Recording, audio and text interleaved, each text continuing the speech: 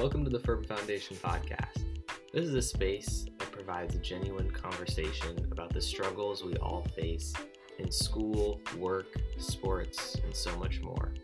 Amidst that, how do we live for Christ amidst the hardships that we experience in so many different ways? Thanks for stopping by and hope you enjoy the episode.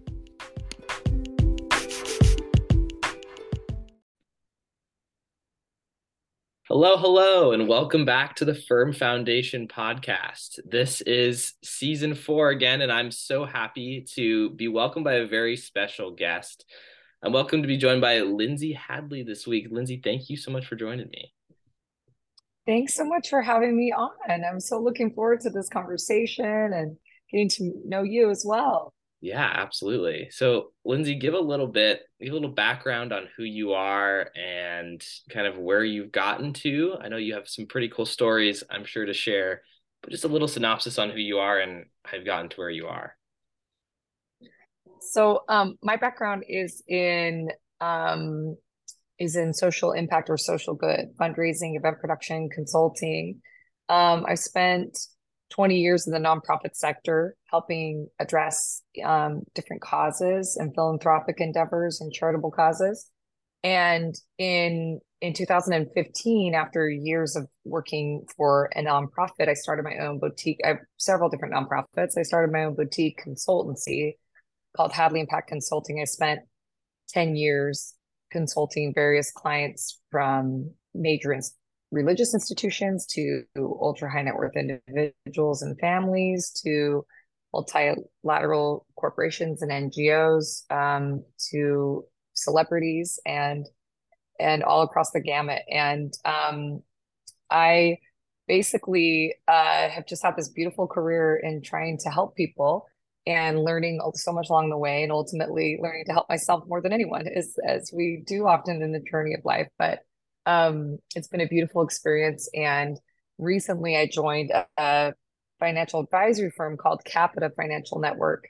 I also advise several ultra high net worth family foundations, and I'm a part of different still philanthropic projects. But ultimately, at the moment, I'm the director of client relations at Capita Financial Network and their in-house philanthropic advisor, which has been such an amazing career plot, and I'm enjoying it so much. It's so cool to see what God's doing in my life, and it's just such a fun, joyful time right now. So thanks for asking. Yeah, that's awesome. I mean, from just that little snippet there, it's clear that you've been around and done a bunch of different things. And amidst all of those different things that you've done and experienced, and what would you say has been the best piece of advice you've been given so far along your journey as you look back within the social impact world, and just in general, what's something that you've kind of catapulted you? Wow. I've gotten so much good advice in my life. And I've had such incredible mentors, advisors, friends, people. It's hard to characterize what's the best piece of advice. I think probably the very, very best advice, though, which I think ultimately is something that Jesus has taught us too. He was the ultimate example and the preeminent kind of pillar of this in my life. But I think seeing yourself in others, this idea of not objectifying other people. And I got this advice early on from a friend of mine who was reading books. His name is Jess Larson, his wife Stephanie. They were reading some books they were written by this institution called the Arbinger Institute.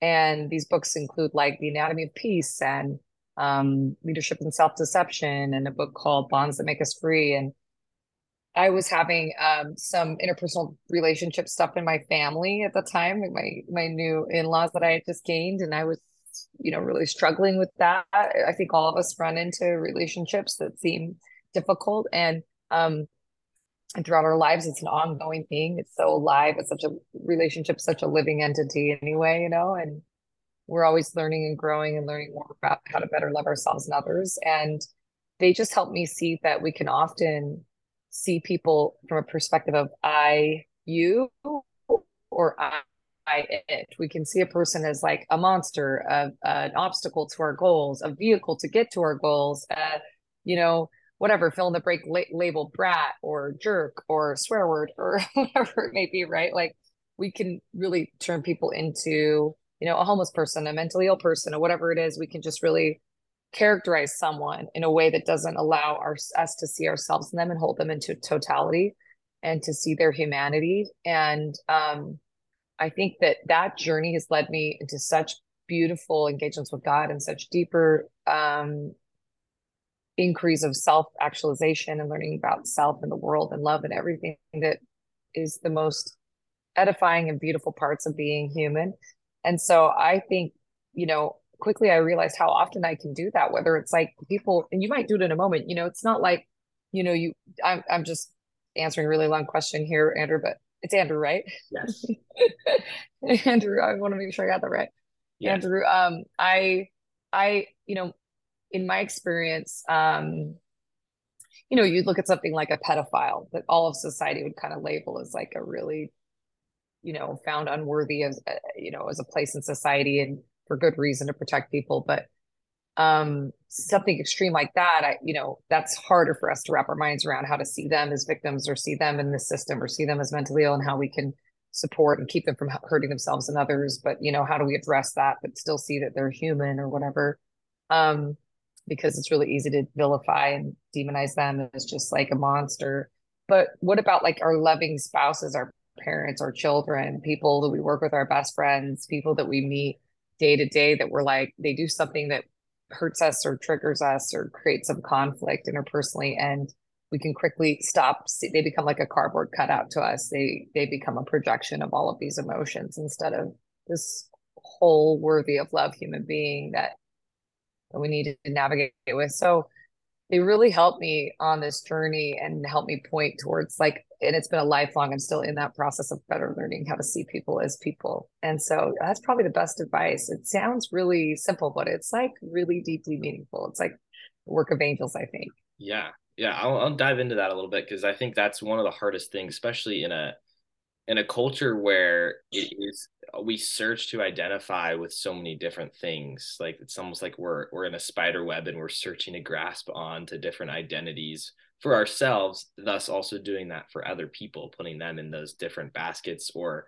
from an emotional standpoint, whatever situation you may be in, characterizing someone as that certain situation, like you said, the cardboard cutout example.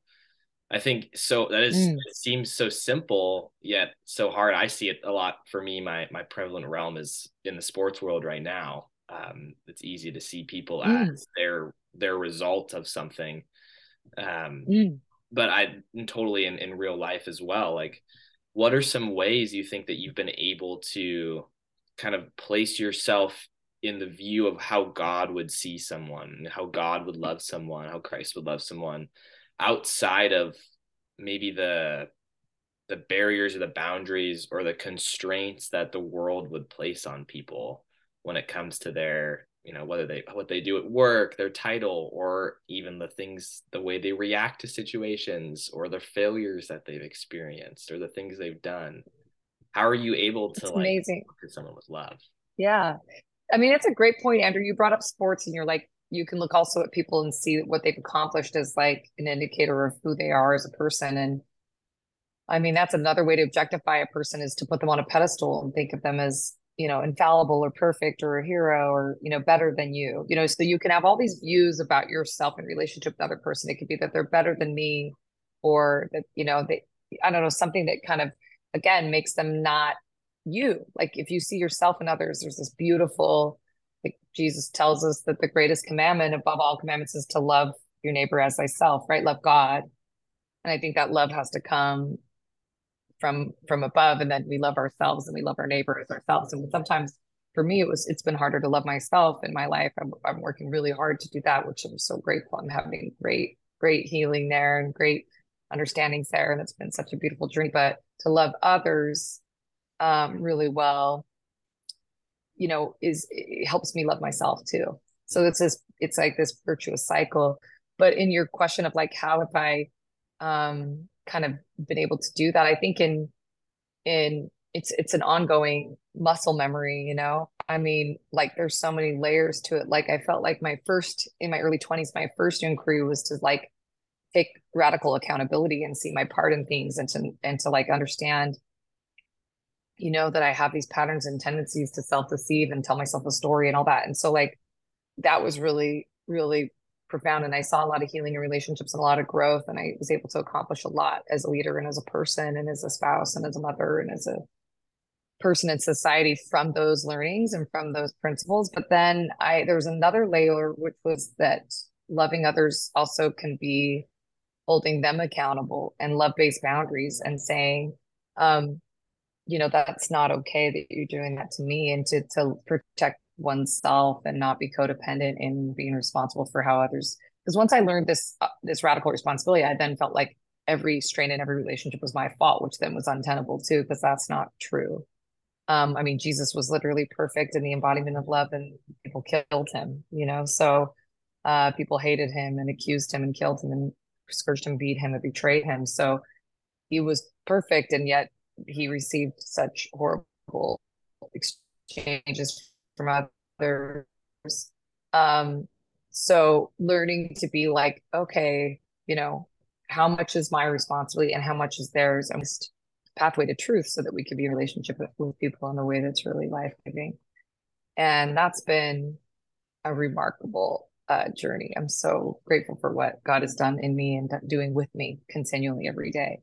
Our friend Phil that introduced us, Phil Zahn, who's like, I call them Philnacular because, you know, like vernacular, he has all these Philisms that Yeah. like are so quotable and incredible. He even has like a social media that you can follow daily, like, you know, Daily phrases quotes. or Yeah. words that he says. And I highly recommend. But he talks a lot about like, you know, the most important person for me to reach in any given room is myself, you know, and I'm constantly struggling with, and I'm learning so much about this. It's so beautiful, but I'm constantly struggling with like trying to get external validation from others.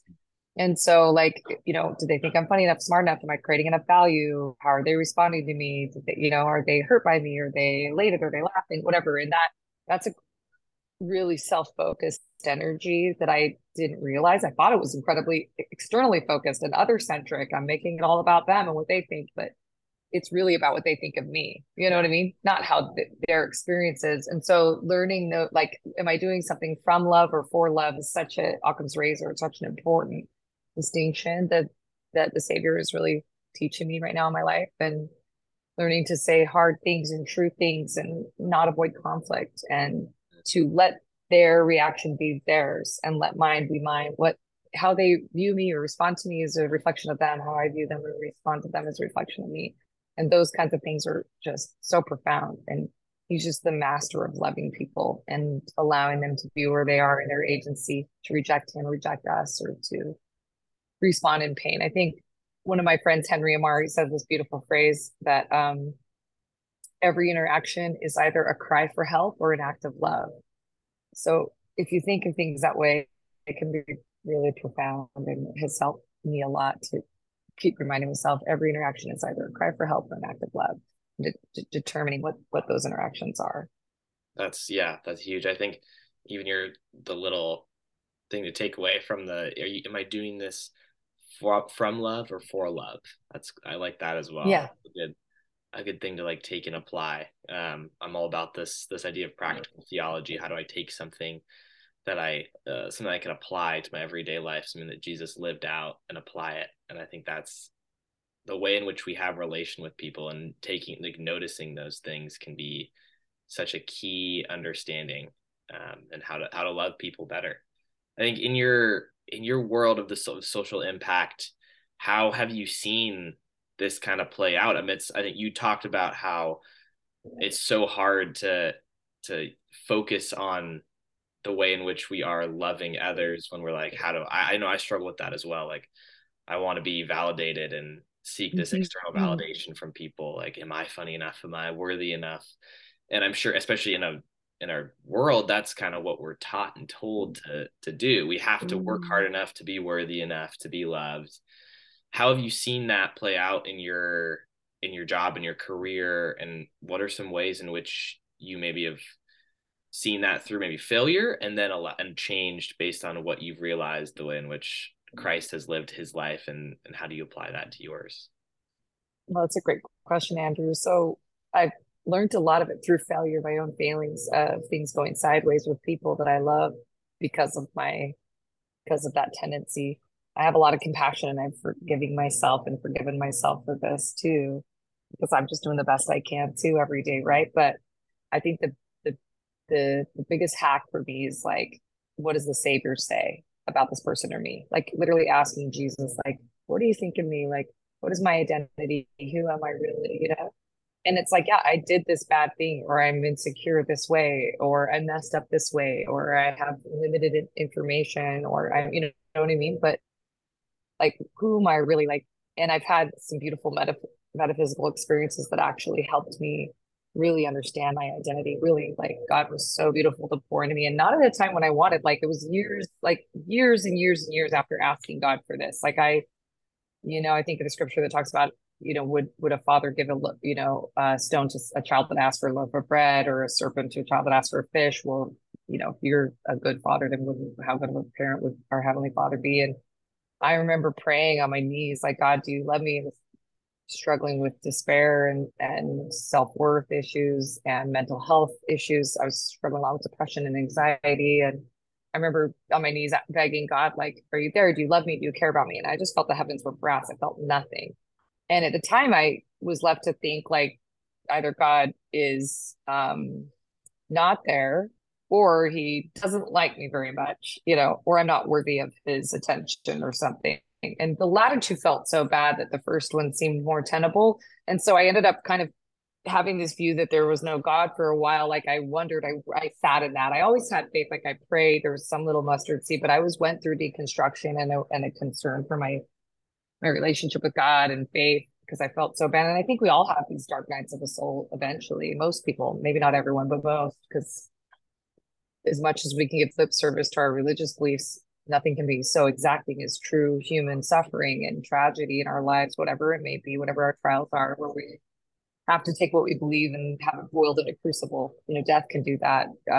Huge identity crisis things, they come. And I think it's beautiful. It's like when God comes to us and we have this deep relational romantic story with him. But like what ended up happening with me was it was years and years later that I had this experience where I was able to get the answer to that prayer. And I know that if I had had the answer then, I wouldn't have gained all that I needed to, that he had in store for me to build a relationship with him and find people, because I had to seek healing and I had to look for the light, and there was like a epic, hero's journey, so to speak, an archetypal journey of like collecting all the right people and all the right tools and all the right magic along the way to make me become who I had to be. And later I had better than I ever imagined or ever hoped for experience that helped me understand who I was. You know what I mean? Yeah, So totally. he answered, just not at the timing. I wanted it right then. And I'm so glad he didn't answer me then, now that I'm through the other side. But I do believe with all my heart that it was failure that taught me the most.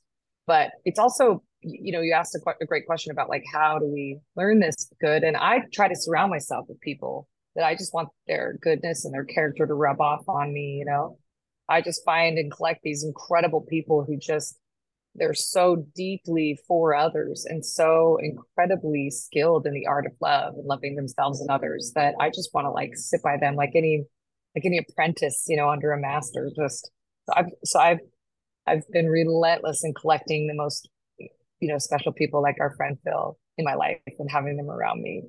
Yeah, the relationship is what Christ intended for us, and in order to do things from love, and then thus we almost receive that love back without even having to try and force it amidst a culture that is so counter to that, to Yeah. what Chris would tell us, that we need to seek validation from others, and we need to do all of these things to be something. And I've struggled with that 100% in whatever it is. I think even from a spiritual aspect, like trying to be this Mm-hmm. perfect representation of what it looks Mm-hmm. like to follow Christ, but not necessarily actually focusing on how am I living that out, just being concerned and consumed with worry in that, which is Mm-hmm. always a tough place to be. Um, Yeah. Yeah, but I think It's interesting. Oh, sorry, no, go Andrew. ahead. You Sorry, got I go just ahead. waited Keep for a going. pause. But I was going to say, you talk about that tension, and I'm like, I play the guitar. Do you play an instrument at all? I Do you used play to. any I instruments? used to play piano for a while. I play like a stringed instrument, and even in the piano, there's strings that tighten for there to be the resonant sound and for music to be played. And I play the guitar, and you have to like constantly tune a guitar again.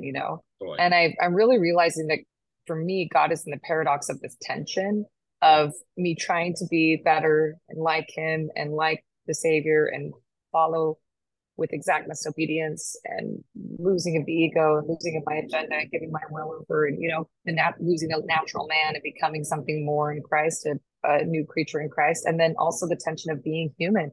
And that's where God gets in with us and has a relationship. That's like the flaws and the brokenness and the pain and the suffering and the shortcomings are like there to teach us and give us these incredible gifts in relationship to God. So like it's that tension that he uses to play music in our lives and play music with us and on us. And I I I think of great philosophical friends of mine, people that are not in my faith or not, you know, people who believe in Jesus or follow Jesus, but amazing, good-hearted people who still believe the same, major principles. I just had a podcast this morning with a gentleman named Mike Glauser, and he wrote a book all about.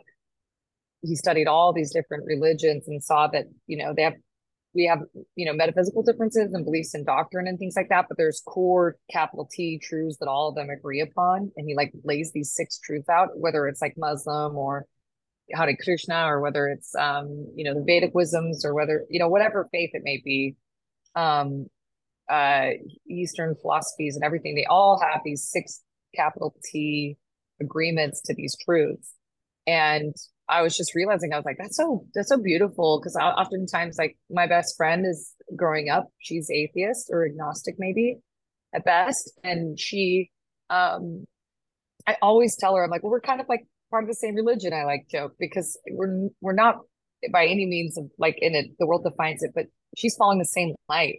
She's trying to love herself and people better, and she's helps people that are dying of cancer, and she's generous and honest and good, and she does all the things that are like what the Savior is teaching me to do, and she just doesn't call it that or doesn't get to it that way. And I'm just like, well, we're headed the same way. There's certain hacks I feel that I and levers I get from having this entity outside me that's this perfect embodiment of love.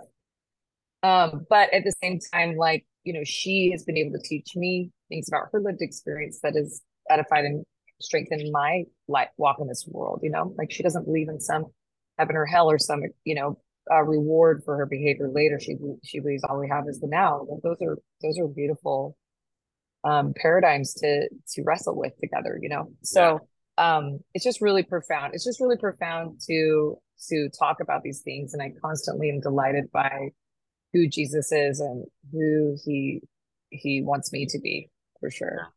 I think that's cool. It's like there is so many elements of life in general, and I think that maybe is part of the beauty of the way in which God created this world and filled it with love, and that there's so many, even for someone who may not be following Christ to the T, Mm. there's still so many things that allow conversation and points back to him even without us knowing it. And I think that is pretty Mhm. awesome. It opens the door for a lot of different conversations, just simply by the way in which we live our lives and the way I think ultimately, like you talked about the way in which it comes back to love and the way in which we're able to be in relationship with other people and be compassionate and kind and sit there and listen to them and be all of those things that maybe in a hurried, busy culture would tell us that we don't have time for, or they haven't Mm. earned or worthy enough for our time, even because our time is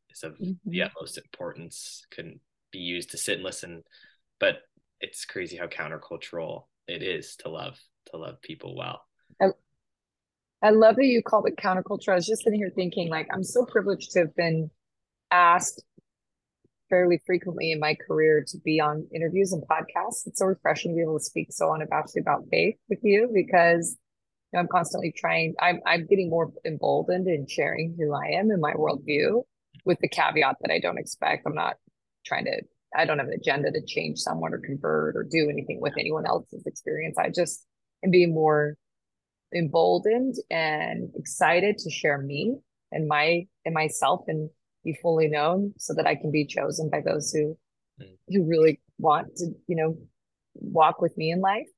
And but it's really a gift. And oftentimes, I love that in this conversation we're talking about these eternal principles that will live long after you and I are gone. Mhm. And I pray will be ripened and realized deeply in the lives of my children and anyone I love on this earth.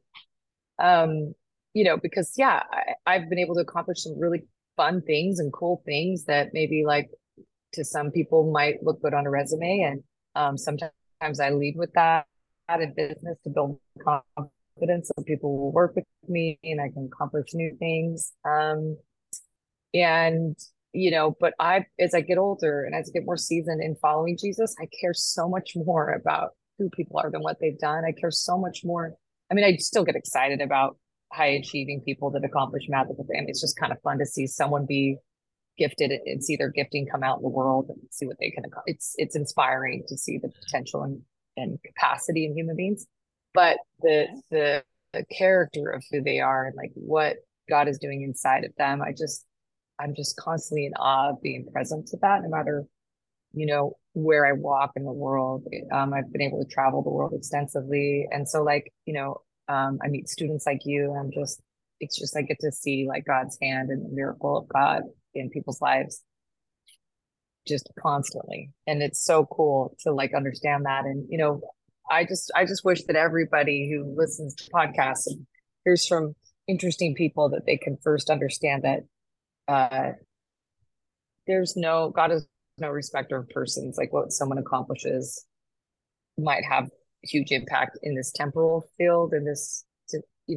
domain of this life, this earthly life. But like, eh, you know, God is in the details of the minutia of every day, and great love comes to these simple and beautiful acts that are day to day. It's so cool just to get more myopic and understand how that's also powerful. Yeah, I mean, it forces you or not forces you. It allows you the opportunity to look at people's lives and see, how are they practicing the presence of the Lord in each element for those that follow Christ, and uh, more so about how are people carrying out their success and or failure. How do they handle those things, and those become the more important elements of life. The last That's question right. I'll ask you here is, as you look back on where you've been and where you've gotten to, whether it's career wise or like you said, kind of understanding and learning how to love yourself and love others well, what would you tell your younger self or someone in transition phases of life? I think actually we're all in transition phases, but younger, what would you tell them? What would you tell them as they look to their future? What would you tell your younger self as she looks Hmm. up to you? Oh man. Yes, I would just say it's all worth it, and it's all for you. It's not happening to you, it's happening for you. And there are great gifts in suffering and great gifts in heartache. There are great gifts in this life, and all of it is a treasure. And I think I would just want to like hug my younger self because, I I think that I've spent a lot of time, picking apart. I think a lot of people do this, but picking apart the things I don't like about myself instead of celebrating the things I can love and appreciate about myself. And I think that I would just try to remind myself of who I really am, and um, the I just think any way I could give myself some hope about how my life matters, how everyone's life matters, how deeply impactful and special we each are. And the freedom that comes from surrendering. I think that's the biggest thing. I'd be like, just surrender, like trust God, like he totally has you more than you could ever imagine. And I see his hand more. And I'm in a beautiful, restful season in my life right now where I had tremendous healing from anxiety and depression. I don't have any symptoms of that anymore. Thank God. I know people live with that sometimes their whole lives. bad financial stability. I have incredible marriage and family and amazing relationships. So many of my relationships have been healed and better than I ever imagined in my life. Like better than my wildest dreams. And so I'm in such a season of abundance. So it's really easy to be positive in this moment. But there's so much unthinkable suffering that goes on. I have so many people in my lives right now that are facing difficult things. And there are people today, this moment is the worst moment of their life, the worst day of their life. There's some people who just suffer beyond what I can understand. And so I know it's easy for me to spout platitudes of gratitude and happiness and joy and trust in God right now, but that's what I would tell myself so that in those dark moments, and I hope to tell myself now so that my subconscious, my spirit can know in the future, whatever may come, to remember this, because right now I am in a season of deep and profound gratitude. I feel like a person who's been starving, spiritually deprived, that's like coming to a Thanksgiving dinner, and the food is just like so delectable and you're so grateful and you're just ravenous. That's how I feel right now with the peace and joy and hand of God in my life and rest that I feel in my spirit. And so I just wish and you go through seasons, but like I've been kind of maintaining this through really hard things that I can see, wow, that would have normally absolutely spiraled me or tanked me. And I felt really boarded up, So I feel right now profoundly grateful. And I think I would just give myself that, hey, you're going to learn all these difficult things so that you can be prepared for what God has in store for you. So, see all of this as the making of you, see all this as the cultivating of you. And I hope everybody believes and knows that. There's so many way more inspiring people than me who've been way worse and overcome so much more that they can live to. I'm certainly not some author of any of this resilience, but I know those principles to be true. That's awesome. Yeah, I think a final takeaway as we close here is just that being able to do things from love instead of for love, and let the abundance of Christ flow into each aspect of our lives. Lindsay, thank you so much for joining me. It's been a pleasure to get to talk to you and hear Thanks, Andrew. share. Thank you guys for listening. Likewise. This has been another episode in season 4 of the Firm Foundation podcast. Have a fantastic rest of your day and week. And Lindsay, you as well. Thank you so much for joining me. Thanks, Andrew. Take care. Bye bye.